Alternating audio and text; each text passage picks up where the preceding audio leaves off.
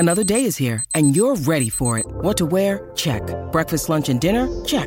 Planning for what's next and how to save for it? That's where Bank of America can help. For your financial to-dos, Bank of America has experts ready to help get you closer to your goals. Get started at one of our local financial centers or 24/7 in our mobile banking app. Find a location near you at bankofamerica.com/talktous. What would you like the power to do? Mobile banking requires downloading the app and is only available for select devices. Message and data rates may apply. Bank of America N.A., member FDIC. Out of the gates and ready to go. Outkick 360 is underway from 6th and Peabody. Tuesday edition is here. With Chad Withrow, I'm Jonathan Hutton. Big show plan. Danon Hughes is going to join us in hour number 2.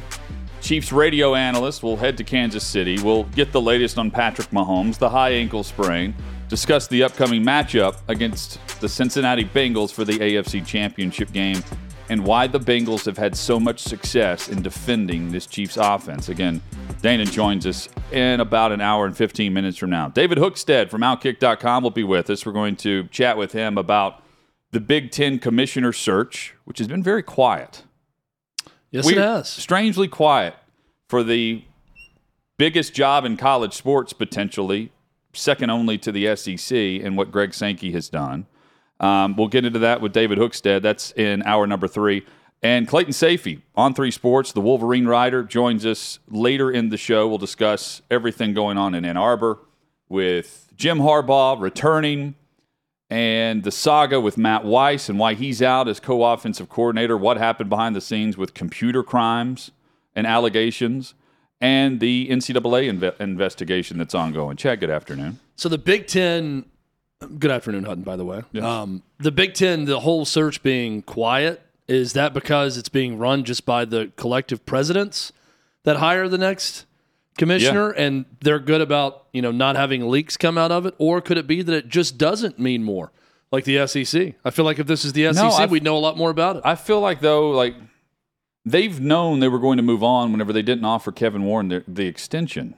Right, the raise. There has to be a short list of names. Yeah, so I think they know, and who are they waiting on? That's what we'll dive into with David Hookstead today. Certainly, we knew this was coming to lead the show, not necessarily today, but we knew that the Tennessee Volunteers were going to pay Josh Heupel, their head coach, and a big bump in pay. How? Well, you can compare his salary to what we've seen from Shane Beamer, what the Missouri Tigers have done with Drinkwitz. Today, it's official through the university that the Tennessee Volunteers have given Heupel a raise. $9 million annually is the value of the contract. He's now paid around 6th to 5th in the SEC. So he's now tied. I think this all makes perfect sense, by the way, when you look at the breakdown. He's tied with Lane Kiffin at $9 million a year. He's behind only Kirby Smart, Nick Saban, Brian Kelly, Jimbo Fisher. So those are the top 4. And then you've got Kiffin and Heupel tied at 5th. Makes sense. If I was going to tell you about a hierarchy in the SEC and where guys, we could argue Jimbo Fisher in this list, but where they should be paid based on prior experience and success and what they've done at their programs, that list makes perfect sense for me. I love this quote from Danny White, the athletics director at Tennessee. And you can read this at Trey Wallace's post at Outkick.com. He says, despite a brief period of dormancy, Tennessee never surrendered its status as a college football powerhouse. We just needed an innovative leader like Josh Heupel to reignite the spark. It's been fun to crash the party. But as Josh said, after the Orange Bowl triumph, the best is yet to come.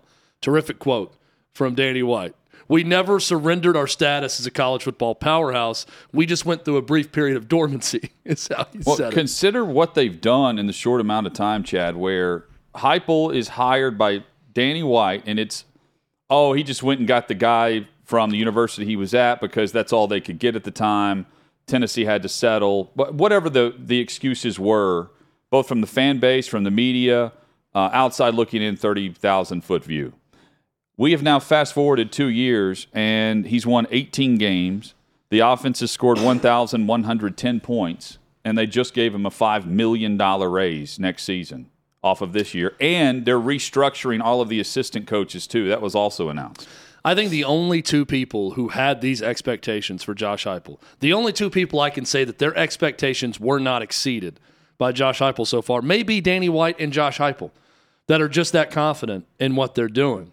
Because everyone else, whether you're a Tennessee fan or you're just an outside observer, no one saw this coming. That was a hire that just got a collective sigh when it happened. Yeah. It was, like you said, Danny White going back to hire his guy. That was an easy fix that he hired at Central Florida, at UCF, and now he's going to be Tennessee's head coach. And he has over-delivered based on expectations. So, look, people might argue, oh, that's too much, this, that. Coaching salaries are out of whack. The power dynamic I've talked about a lot in college sports is way too heavily favored with the coach of these big programs. But with the market where it is, this is fair. This is going great. $9 million a year is about where Josh Heupel should be, based on the list of SEC coaches that he's around at that mark. And now he's also signed through 2029, which is a big part of this. It's more length on the contract as well. Yep, and it, again, makes total sense. Salaries are only going up. The buyouts are what they are. He certainly got one. If he's fired before the end of the year in 2025, 100% of his remaining contract is due his way.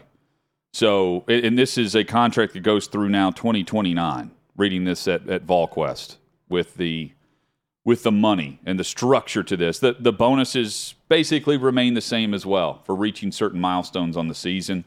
But all of the momentum is with Josh Heupel and Tennessee football based on everyone's chasing Georgia, and we know how they've matched up recently with Alabama. So, this is also, and Alabama does this on the routine. They replace a coach with another solid coaching hire, and they move on and they get better. If they don't get better, they stay exactly the same, which is great anyway. But Nick Saban officially will be looking for two new coordinators, offense and defense. We'll dive into specifically who those might be a bit later in the show. But today, Bill O'Brien, he's the new offensive coordinator for the New England Patriots. Really the worst-kept secret going whenever that season ended, and we knew that Bill O'Brien was open to the possibility of returning to the NFL. There were only a handful of connections you could make. One was here in Tennessee with Mike Vrabel, but the obvious one was returning to New England and revamping an offense that was not your modern-day NFL offense with the way they went about it last year. It was bizarre. This is the most obvious move. It makes total sense. Just like giving Heupel the raise, Bill O'Brien, OC, New England, working with Mac Jones. This actually helps your young quarterback that you invested in. Yeah, and I think it's good for all sides. And not that Bill O'Brien did a bad job as offensive coordinator at Alabama. Their offense was terrific. But it's a good fresh start for Alabama. I kind of joke that this is sort of the Mormon mission trip of college football stints. Bill O'Brien set out to do 2 years, 2-year stint with Nick Saban at Alabama, and that's what he did. He fulfilled that commitment, and now he's headed back to the NFL for Bill Belichick. Obviously makes a ton of sense for the Patriots, given their dysfunction with the weird decision from Belichick this year to bring back a proven guy that he trusts to be the offensive coordinator. That's a no-brainer for the Patriots. And now all eyes turn towards Tuscaloosa with the offensive coordinator and defensive coordinator spots to fill. There's a lot of talk about Cliff Kingsbury. Everything I've read and seen, Cliff Kingsbury has no interest at all in going back to college. He considers himself an NFL coach now, and he does not want to get back in the rat race of college football. He wants to get a coordinator job in the NFL. And consider, too, O'Brien and the culture at Alabama and the culture at New England are very similar. Oh, yeah. And I think Mac Jones, originally, Well, Nick Saban learned a lot of that from Bill Belichick. Yeah. In his time with him. You're right. Yeah. But the reported reaction from Mac Jones was he's looking forward to working with Coach O'Brien, and that according to one source close to Jones, the Patriots quarterback is very excited about this change. This is from Mass Live up in New England with Mark Daniels. I don't know how he couldn't be, given the fact that he had a defensive-minded coach and a special teams coach working with him for year 2 after Josh McDaniels, who had been there for a decade, bolted for the head coaching job finally with the Las Vegas Raiders. He was in no man's land this year. that offense was inept. And if you're not going to invest in your second-year quarterback with someone that's going to develop him, I don't know what you're doing. It was a total head-scratcher. This can get him back on track. This can be more of the New England-style offense we were used to seeing, which was, and a lot of it was Brady. But in the golden era of New England Patriots football, they could show up one week and run it 40 times. The following week, they could throw it 40 times. And I think that's what they're trying to get back to. They've got to address wide receiver. They've got two talented tight ends who can't stay healthy. And they've got to put more weapons in the backfield around Jones. For a guy in Mac Jones that in early December was caught on camera screaming, "Throw the effing ball," yes, at his coordinators, I'm not exactly sure what was going on there, but when he's seen screaming that to now fast forward to this has to feel like manna from heaven for Mac Jones. And consider this is such an upgrade for his possibility to prosper as an NFL quarterback. Because right now I've got huge questions. And now the questions of, was it Mac Jones? Was it dysfunction with offensive coordinator and play calling? Or injuries around? What is going on there? We're going to have that answer now. Because he's got a legitimate offensive coordinator, offensive mind that's going to do everything in his power to help his quarterback. That is what Bill O'Brien is known for. Being adaptable to his quarterback and figuring out the best plan for him. We're about to find out if Mac Jones is an NFL caliber starting quarterback for 10 to 15 years. I think we're going to find out this year, now that he's got Bill O'Brien to work with. And there's no reason why we shouldn't already put him in the category of guys that can win games, but they're not great, right? Like Daniel Jones is a great example. The New York Giants apparently want him back in the mix, and rightfully so based on the way he played. He was excellent this year. But by no means would we put Daniel Jones in the upper shelf or hierarchy of NFL quarterbacks. But with the right talent mix around him and the right coaching, Brian Daboll, you're going to get the most and maximize the talent that you've invested in, and you can win games. The Patriots, for whatever we want to say about how inept they were on offense, they were a game out of the postseason. They were right there in the final week of the regular season needing a win to get in. Now, they had to play Buffalo to do that. But despite how bad that offense was at times, they were still winning games with their formula. So I think Belichick's got a lot left in the tank to get back to their winning ways. But last year was just odd. And I think Robert Kraft had a lot to do with this move. They met right after the regular season ended. And right after that, they had the presser where Belichick said, "Yeah, I'm coming back for a 26th year. And we're going to explore all options on offense." It was really the worst-kept secret going that this was going to happen, really up until you realized Bill O'Brien wasn't going to get a look as a head coach. Once that happened, I think everyone put two and two together and said, oh, this is a perfect reunion for Bill O'Brien to go back to the Patriots and work with Bill Belichick again, especially given the state of the Patriots franchise, a franchise that's in desperate need of offensive leadership. And now Bill Belichick has that again, and his guy, Bill O'Brien. I think it's the perfect fit for what that organization needs right now. Now we start to speculate about the perfect fit for what Alabama needs in their next offensive coordinator. Yep. And going back to Daniel Jones, he's about to get the contract extension. I don't see him with the franchise tag, the exclusive franchise tag, be around $33, $34 million. He just wrapped up the 4-year contract. They didn't pick up his 5th-year option.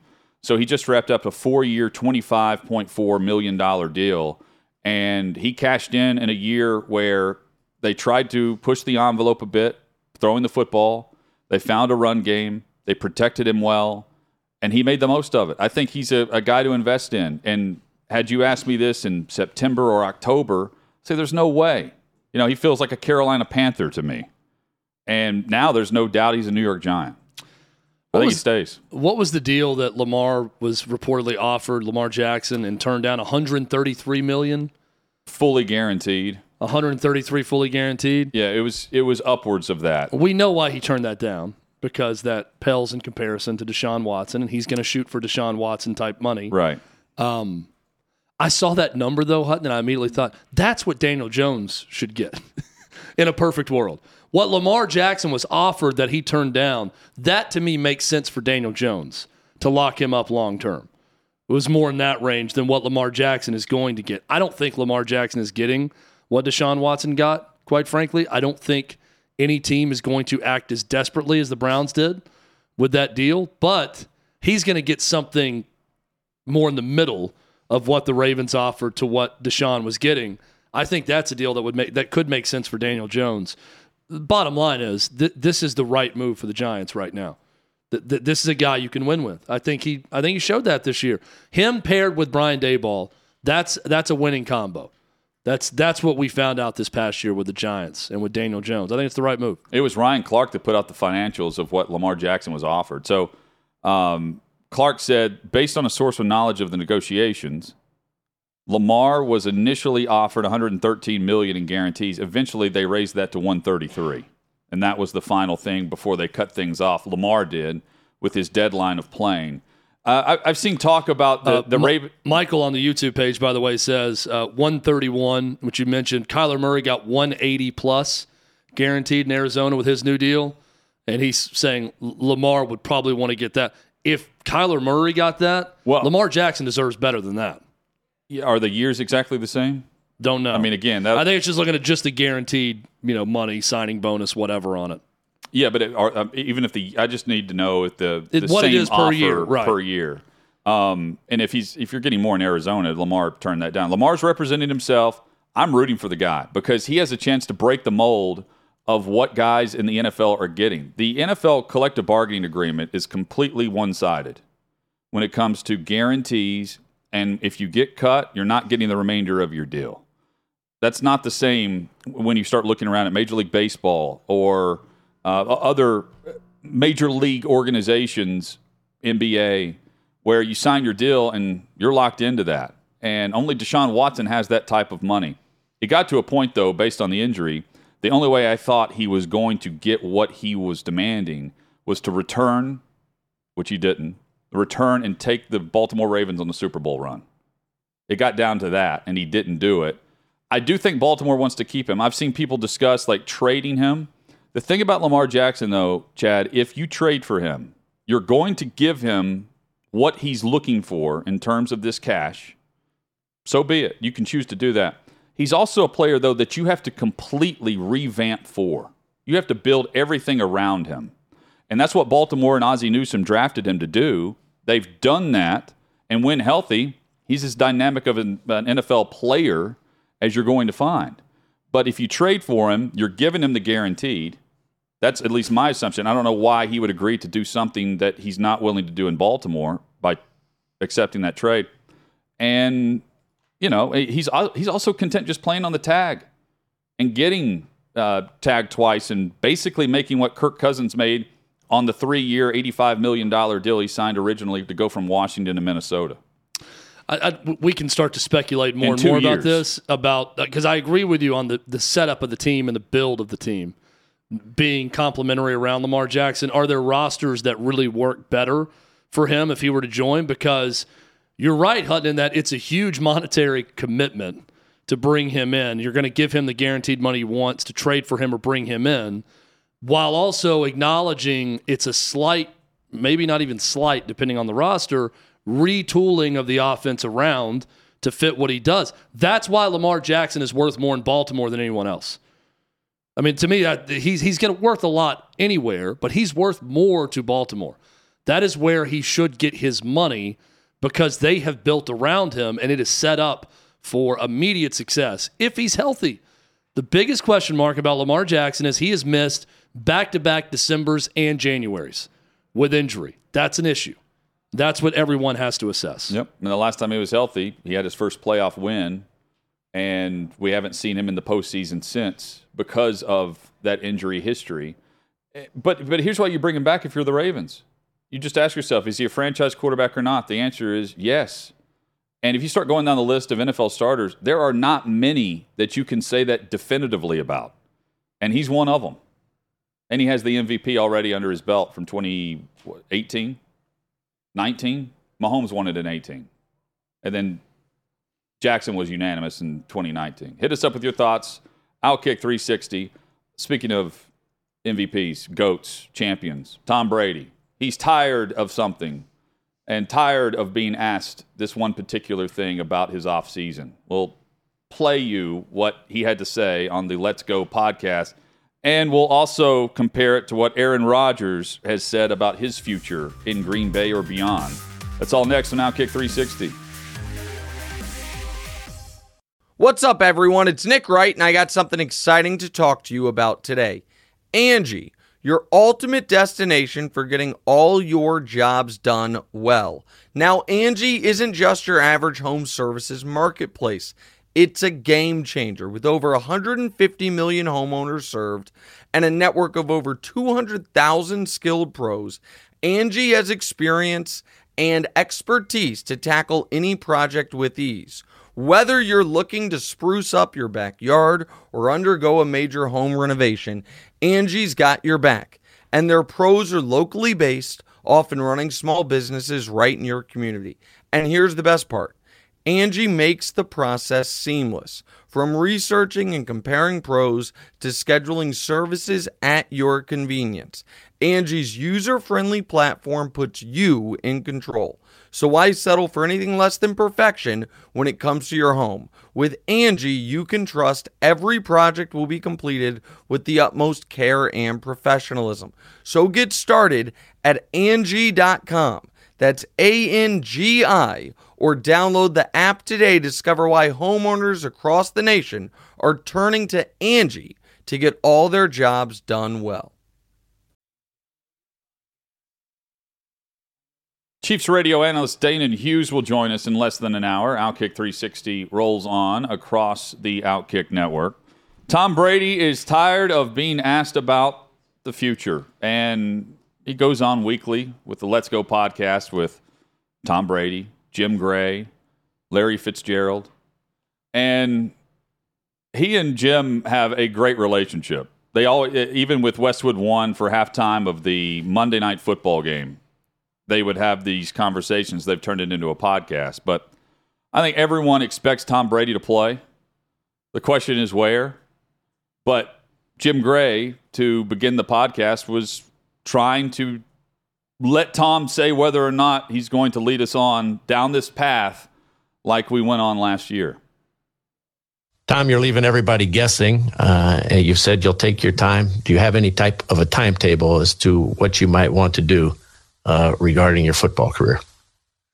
Jim, if I knew what I was going to fucking do, I'd have already done it.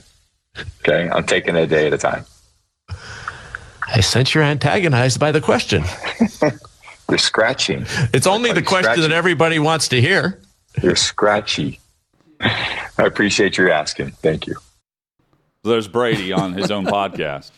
What a terrific response from Brady, and a very Brady-like response in the moment. I'm sure that they spoke beforehand, and Jim said, I've got to ask you the question. You can answer it however you want, and that was his response to it, which was terrific and perfectly Brady in the moment. And I believe him. He has no clue what he's going to do next. This was the process a year ago. It was late January, early February, maybe mid-February, when that rushed announcement of a retirement happened, where Adam Schefter scooped Tom Brady's announcement of him retiring, and then it lasted, a month before he decided he wasn't done and he was going to come back. So I think Brady is going to do the smart thing and take even more time to decompress, figure out where he's at physically, mentally, all of those things, and then decide on what to do next. Yeah, and I think he's playing. I don't see him going out that way with the way they played against Dallas. I don't think he's playing in Tampa again, but I think he's playing next season. He's making another run at the Super Bowl. Yeah, I don't know why you go through the offseason and the regular season you just had to just hang it up now. I don't either. But he can't say it like that. He's got a survey. He will know exactly where he's going before he announces he's back. Hutton, I feel as if Tom Brady, he's going to have to be, I don't want to be overly morbid here or anything, but at 45 years old, he is going to have to either win another Super Bowl and leave from that podium to retire as champion, or he's going to have to be physically knocked out of football. The injury's going to have to knock him out. There's going to have to be such a bad injury or something recurring where he's just like, I can't physically stand and drop back and pass anymore because I'm physically done with the game or the game is done with me, right? He's not going to willfully leave losing as badly as he did at home in the playoffs. It's just not in his DNA. I refuse to believe it. Even when he lost last year, they had the big comeback against the Rams. They lose at home in the playoffs a year ago. It wasn't a terrible exit if you're Tom Brady. It's not like you're leaving the game in shame. He can't do that anyways with what he's accomplished. It's not going to happen. But it feels like he sort of wants that, and he's done more than Peyton Manning, but that Peyton Manning moment where Peyton Manning is one of the rare guys who won a Super Bowl in his final game. I mean, that's the exit strategy right there, right? Is you walk away Super Bowl champion with a second team. Peyton Manning was able to do that. Brady's already won rings with 2 different teams. I think he's going for a third with a third team to win a Super Bowl with a third team. And if it doesn't happen, he is simply going to have to be knocked out physically of playing. I think that's the decision will have to be made for him is the best way I can describe that. Aaron Rodgers has his own decision here, and so do the Packers. According to Schefter, the tweet you were showing me earlier, Chad, the Packers are exploring options to trade him, but will not be doing that within the conference. They're going to trade him, if they choose to do so, to an AFC opponent, not an NFC opponent. With that in mind, there are only a handful of clubs that make sense. But Schefter says they will explore the idea of trading the quarterback exclusively to the AFC. Peter King puts in his column that the Pack want at least 2 first-round picks for Rodgers, and that the Jets would be the ownership group that's going to give up those picks. They would pay the price to bring in Aaron Rodgers, the same way we saw Brett Favre end up with the New York Jets as well. I think he's playing somewhere else next year. I thought both would play, and both were going to be playing elsewhere last year. Rodgers has got a steep contract. It would need to be restructured again if he's going to stay because he's got to make room. If the Packers are going to help improve things around him, they're going to have the cap space to do so in the offseason. You can say the cap's a myth or whatever. Well, I mean, in many ways, the Rams have shown us it can be, but you have to structure certain contracts that give you areas to pick and choose where you want to pay guys and win. And the Packers are up against it. They don't have a ton of money, and they got rid of Devontae Adams because they couldn't pay both, because they were paying their quarterback $50 million. I think Aaron Rodgers in a Raiders uniform makes a lot of sense with that team and what they could do. And I understand the Packers are in a spot. They're in a position of strength now. They weren't that when this all started, when Rodgers was so pissed off at the front office that he really held the purse strings with everything that was going to happen because he was going to get what he wanted because the Packers were in a tough spot knowing they were in a Super Bowl window and that they've got their elder statesman quarterback playing at an MVP level. Now that it fell apart this year and they didn't make the playoffs, I think the Packers regain a little bit of control in what they want to do moving forward. And I also believe, Hutton, that they are in a spot where Brady and that organization are working well together. Mm-hmm. And that also means a clean break. I think there's open dialogue and discussion about, hey, what makes sense for you, what makes sense for us, and Brady wanting to do sort of the unselfish thing also and make it work for all parties. Just like, hey, we're not going to probably win the Super Bowl here next year where we are. I really have a few years left, maybe 2, maybe 3, maybe 1. I'd like to go somewhere where I can win a Super Bowl. Can we try to work that out and do things in a way that ends up being advantageous for both sides? I don't think Brady's some guy out there trying to wreck the Green Bay Packers, but that's his team. No matter what, he's going to be a Green Bay Packer. He can go somewhere and play for 2 years. Yeah, Aaron Rodgers, sorry. Who did I say? Brady. Sorry. Yeah, Brady's contract voids. Once I get Brady's beautiful face on the mind, I can't get it out of my Brady's contract my head. voids March 15th, and I'm saying with Aaron Rodgers has got it. I think when they met right after the season, I think it's based on these reports. It's like, look, if you want out, now's the time we're going to get out. Yes, and just let us facilitate. We're not going to do this within the NFC. We're not trading you to Carolina. Right. Right? That's my point, is I think the Packers have taken back some power because of his contract setup and where they are. I think both sides are going to work together with another team that's the perfect landing spot, is my point. My guess is, looking at the AFC, if Schefter's report is correct and they're not going to deal with the NFC, which the Packers have that right to put that out there and try to work that out, may not work. Two teams that make the most sense, obviously, Raiders, Jets. Hutton, I brought this up before the show when the story dropped. You brought up another team that's got a new GM that may be looking to go in a different direction based on... Yeah, with the Titans. And again, like the Brady connection with Vrabel, I know Rodgers also respects Vrabel the same way. Vrabel respects them. He's closer to Tom Brady, where he's going to the Kentucky Derby with him and all that. But look, these guys, while in theory I'm not writing it off because you can change a lot in the offseason, there have to be pieces in place for these guys to just drop in and go win the way they're expected to go win. The Jets are right there. I think we overlook New York because of the way their quarterback play has been. They've got a great defense full of young talent. They have a run game that's, hobbled midway through the season that's coming back and should be 100%. And on the outside, you've got multiple weapons, including Garrett Wilson, who is in line to potentially claim Offensive Player of the Year. If it's not him, it's Kenneth Walker III out in Seattle. So, I mean, that the Jets make plus you have Allen, who has said we're going to go out and we're going to pay whatever is necessary for a veteran quarterback in the market. That would be the price tag. 2 first-round picks. Maybe you can get it for a first and a second and add something on the back end. But to me, there's only a handful of teams, maybe 2 or 3, that make sense for both of those guys. Yeah, offensive line. For the goal also of competing for a Super Bowl for Rodgers. Yes, you got to have the offensive line and a run game in place. The Packers made their run with a win-and-in scenario, not because Rodgers started clicking all this, the old school Packers throwing the football over the field. It's because they got their run game going.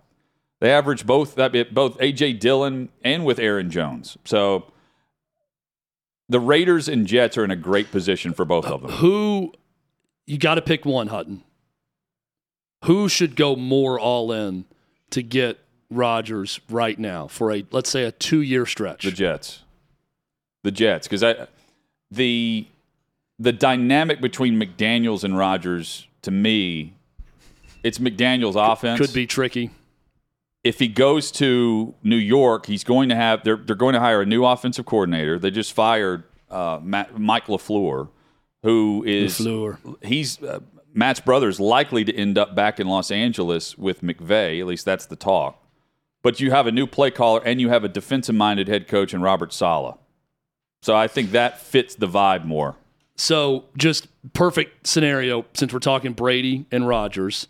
You think Rodgers, we're playing musical chairs here. Rodgers, Jets, Brady, reunion with McDaniels in Vegas, or Brady to Miami? Straight down whatever that interstate is from Tampa to Miami. Yeah, I mean, Miami jumped out and said, Tua's our guy. That's the intriguing part of all of it, is they went back in and said, yeah, we expect Tua when he's 100% next year to be just fine. I don't know how you go into the offseason that quickly knowing that. See, I'm asking. I know what Miami said. I'm asking you, if I'm Miami and I'm Brady, what's the better? So now, okay, we've put Rodgers with the Jets. Now it's Brady. Perfect. It's the movie that's nominated for an Oscar, Triangle of Sadness, that Brooke told me about watching. I didn't know anyone had seen this film. This is the opposite of the Triangle of Sadness. It's the Triangle of Joy. Okay. You've got Brady on one part of the triangle, the Dolphins on the other, and the Raiders on the other. 2 sides will be happy of this triangle. Where should Brady go, and what team should want him the most for immediate impact and Super Bowl potential? I mean, it's a tough question. Putting him back in the AFC East with Tyreek Hill and Jalen Waddle. Yes. That's what I would do. And a pretty salty defense that gets after the quarterback. Yeah. changing over their defensive staff. To me, Rodgers fits the Miami offense perfectly. I love it. But I'm not trading away. I'm not trading away the full draft. No. Miami. Again, we're playing when perfect. You can just sign Brady. Yeah, we're playing perfect matchmaker here of what for next year. What would be the most interesting scenario? The best spot next year for Brady is San Francisco. That's the formula for what he's looking for. Run game, yes, to help him. Offensive line, great safety net, and George Kittle. Yeah, for a guy who wants to get rid of the ball quick and not take many hits, and a top defense, and an innovative coach who's going to be creative with the run game. That's going to help Brady out, and a dude that once you get into crunch time, given a chance, he's going to go win. In Tom Brady. I like that. I like that as well. I'm with you. You've convinced me on the Aaron Rodgers part of it. Aaron Rodgers to the Jets is my top option of what I want to see happen. And of the AFC AFC options. I'd love to see him here in Nashville. Just as a fan of action, as a fan of making moves. Boy, that would be, you want to talk about a statement from Rand Carthon, if one of his first moves was to trade for Aaron Rodgers. But also consider, too, like the Brady angle of it. I mean, to me, on paper, it doesn't make sense here. Because, again, I don't think it's the same type of team. It would be ranked pretty low on a list of about 5 or 6. But Vrabel had that comment about those 8 o'clock to 4:30 players. That immediately changes if you've got Tom Brady here. I agree. The attention to detail changes. I agree with you. Let me be clear, too, because I've got the YouTube chat fired up. Someone was saying, I don't want to see Brady go out on a stretcher or on a golf cart. Now, I'm not saying I want to see that happen. My point was Tom Brady is built so different mentally. Yeah. His psyche is so different from most normal humans, even most normal humans that play professional sports. He's a different level of that if he is at all physically able, he's just not going to give it up. He's not going to give up the opportunity to compete, be a part of a team, and do that. I'm saying that the way he's wired, we saw it this past year when he decided to come back and everything that happened after that, the way he's wired, he may be the type of guy that just physically has some sort of injury or recurring injury where he has no choice, right? He is physically retired from the game. He doesn't retire. He's been physically retired because of something that happens. Injury-wise, age-wise, that's just the way he is. That's a compliment I'm giving him. I'm not saying I hope that happens. That's just what I think with Brady. He's not going out like this. That's all to say he's not going out a blowout home loser in the wild card round of the Cowboys with the season that he had. And there's also a perception that because he gets the ball out fast, he's old and he can't throw down the field anymore. He can. Guess who had the fastest release and the quickest to get the ball out of the pocket this year? Joe Burrow? Joe Burrow. Yep. I don't know where I read that, but I was reading that after the Bills game, how quickly he was getting rid of it. Faster than any player in the league. But because Brady gets it out in less than 2 seconds, he's washed up old and he can't stand in the pocket anymore. That's just the game. And you pair him with the right offensive line in a run game that actually gives you some type of threat. Instead of him breaking his own record for most pass attempts in a single season consecutive years, I think the guy goes and wins another Super Bowl. I don't put it past him. Hit us up with your thoughts at Outkick 360. Chad, coming up. Also, I don't put it past, to close out this discussion, both guys.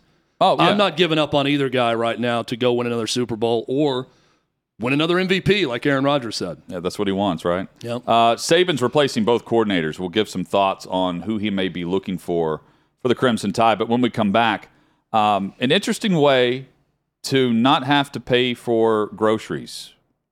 This one woman has a great plate. Maybe Chad, Matty Ice in here could use this. I don't think this advice. plan would work for me. And I'll No, explain. for Matty Ice. Oh, for Matt? Yeah. I think we should propose this plan. He's an attractive man.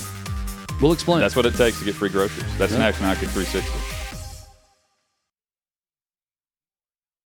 When you need mealtime inspiration, it's worth shopping Kroger, where you'll find over 30,000 mouth-watering choices that excite your inner foodie. And no matter what tasty choice you make, you'll enjoy our everyday low prices, plus extra ways to save, like digital coupons worth over $600 each week. You can also save up to $1 off per gallon at the pump with fuel points. More savings and more inspiring flavors make shopping Kroger worth it every time. Kroger, fresh for everyone. Fuel restrictions apply.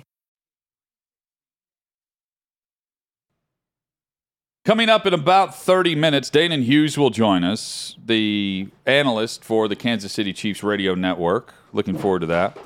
Chat, a woman went on 6 dates a week, and she says she didn't have to buy groceries for 2 years by doing this. This was her plan to save money. She's making roughly $95,000 a year, but living in New York, it wasn't great. Wasn't feasible to go around and, try to purchase groceries all the time and actually live affordably. But she says she saved about $150 a week between 2016 and 2018, and she didn't buy groceries once. But saving $150 a week, I'm thinking, those are some cheap dates, man. Like, you go 6 days a week for $150. That's not, to me, that's not saving all that much. Yeah, well, a couple things. One, I don't think she eats that much. If it's just the date that's supplying the grocery list for you, like we work with an engineer who ate once a day. Maybe that's kind of her plan. She eats one big meal a day, so she gets taken out on dates and does it that way. The other thing is, I read this headline and thought this has to already be optioned by Netflix for a series. This is fascinating. When they put based on a true story, and it's some woman who got on dating apps or did whatever to not have a grocery bill as a comedy, and then all the dates she goes on, and then how do you get clearly in this? There's like a once a week date that she goes on with the same guy or multiple guys during the week, and keeping the dates in order, in line. All of that fascinates me. And then you'd have to, if it's going to be some sort of rom-com, I don't know that this happened for her, but it's got to be some tie-in where she meets the love of her life in this 2-year period. It ends with her with the guy of her dreams as one of the guys that she went on these hundreds of dates with in order to not pay a grocery bill. This also reminds me of the story. There are a few areas where you can do absolutely nothing. It takes effort to do absolutely nothing but make money. The guy who lived homeless for a full calendar year to see how much money he could make at the street corner. He made like over $80,000 in cash because he was able to calculate like how many times the light would turn red, how many stops, what he would average per stop, days of the week, weather related, and he made like $80,000 tax free by just acting like he was homeless on a street corner, not holding down a job, just standing there. Incredible. So Haley, who's one of our producers, is probably the dating app expert, because I joked that she must have interest or some sort of ownership in one dating app that she always posts about. Yeah. But the question would be, could Matty Ice, who's another one of our producers, could he pull this off? Where the woman buys his food? As a cute guy, one of the things you said in your bio on the dating app was, will not pay for dinner. If you're that's Matt, not gonna work. You're an attractive guy, you're on a dating app, are there enough women that would respond to will not pay for dinner and say, I like this guy's honesty? Maybe someone who's saying, they're like, hey, I'm for, equality amongst men and women and all that. I like a guy who says he's not going to pay. I'll gladly go on one date with this guy and I'll pay. Can you piece together? This is what Matt should try. Can you piece together enough dates of women who will actually agree to that, to where Matt could go, I'm not going to say 2 years. That's impossible, like this woman did. But could he go a month? Could he go 6 months? Chad, finding enough takers to do that? Using that post, I don't think he could go a week without being blindfolded and handcuffed to a bedpost. Okay? Yes. Guy, he's beaten. He would be submissive. Yes. Based on that requirement of buying the hamburger for dinner. There'd be some like fuzzy handcuffs involved, you're saying, in a blindfold? Yeah. Yeah, I could definitely see that happening too. That's cool. Like if it's worth a free meal, whatever. I mean, I'm fascinated with, if you actually put that out there, just the responses, the matches he would have. Because you're right. You're onto something. Like, you're going to probably get into a world of dominatrix. Is that the term? Right? Yes, but like from the male perspective, the guy's not able to pull this off. This is hot girl privilege. It is hot girl privilege. This is at its best and worst. And she also admits, like in the New York Post piece here, that there were times where she went out and the guy wouldn't pay for everything. They split the bill. So it's not like every single time on those 6 days a week on average she went out and she got free food. But she did say, her quote was, which is a lie, her quote was, even though you have to put your card down, it's still a win. You get to say you went somewhere new, ate great food, and made a new connection. Come on. Well, and we could extend this because I've got so many questions. Are some of the dates that she goes on just let's have Netflix and chill, where you order in food and then she has leftovers for a couple days? Maybe. Because we're talking no groceries. So she's either one, eating once a day on the date at night, or two, mixing that in with guys ordering in for her on, Uber Eats or whatever, to where she has leftovers for the rest of the week or for another day or two. Hey, she said she saved thousands doing this. Hutton, we should workshop this thing. This needs to be a series. I would watch this series. But also, I feel like even like if you are single and dating, you're basically doing this too on a daily basis if you're female. By and large, the dude's paying. Yeah. So what she's doing is not revolutionary. Right. Well, you could always say, I saved this much on groceries because I'm single and dating. But rarely has anyone taken it to this level where they said, I'm not spending any money on groceries for 2 years. That's the next step. Yeah. Chad, we get Matty Ice trying this. Matt, do it. Coward. Headlines next, including Saban hiring 2 new coordinators.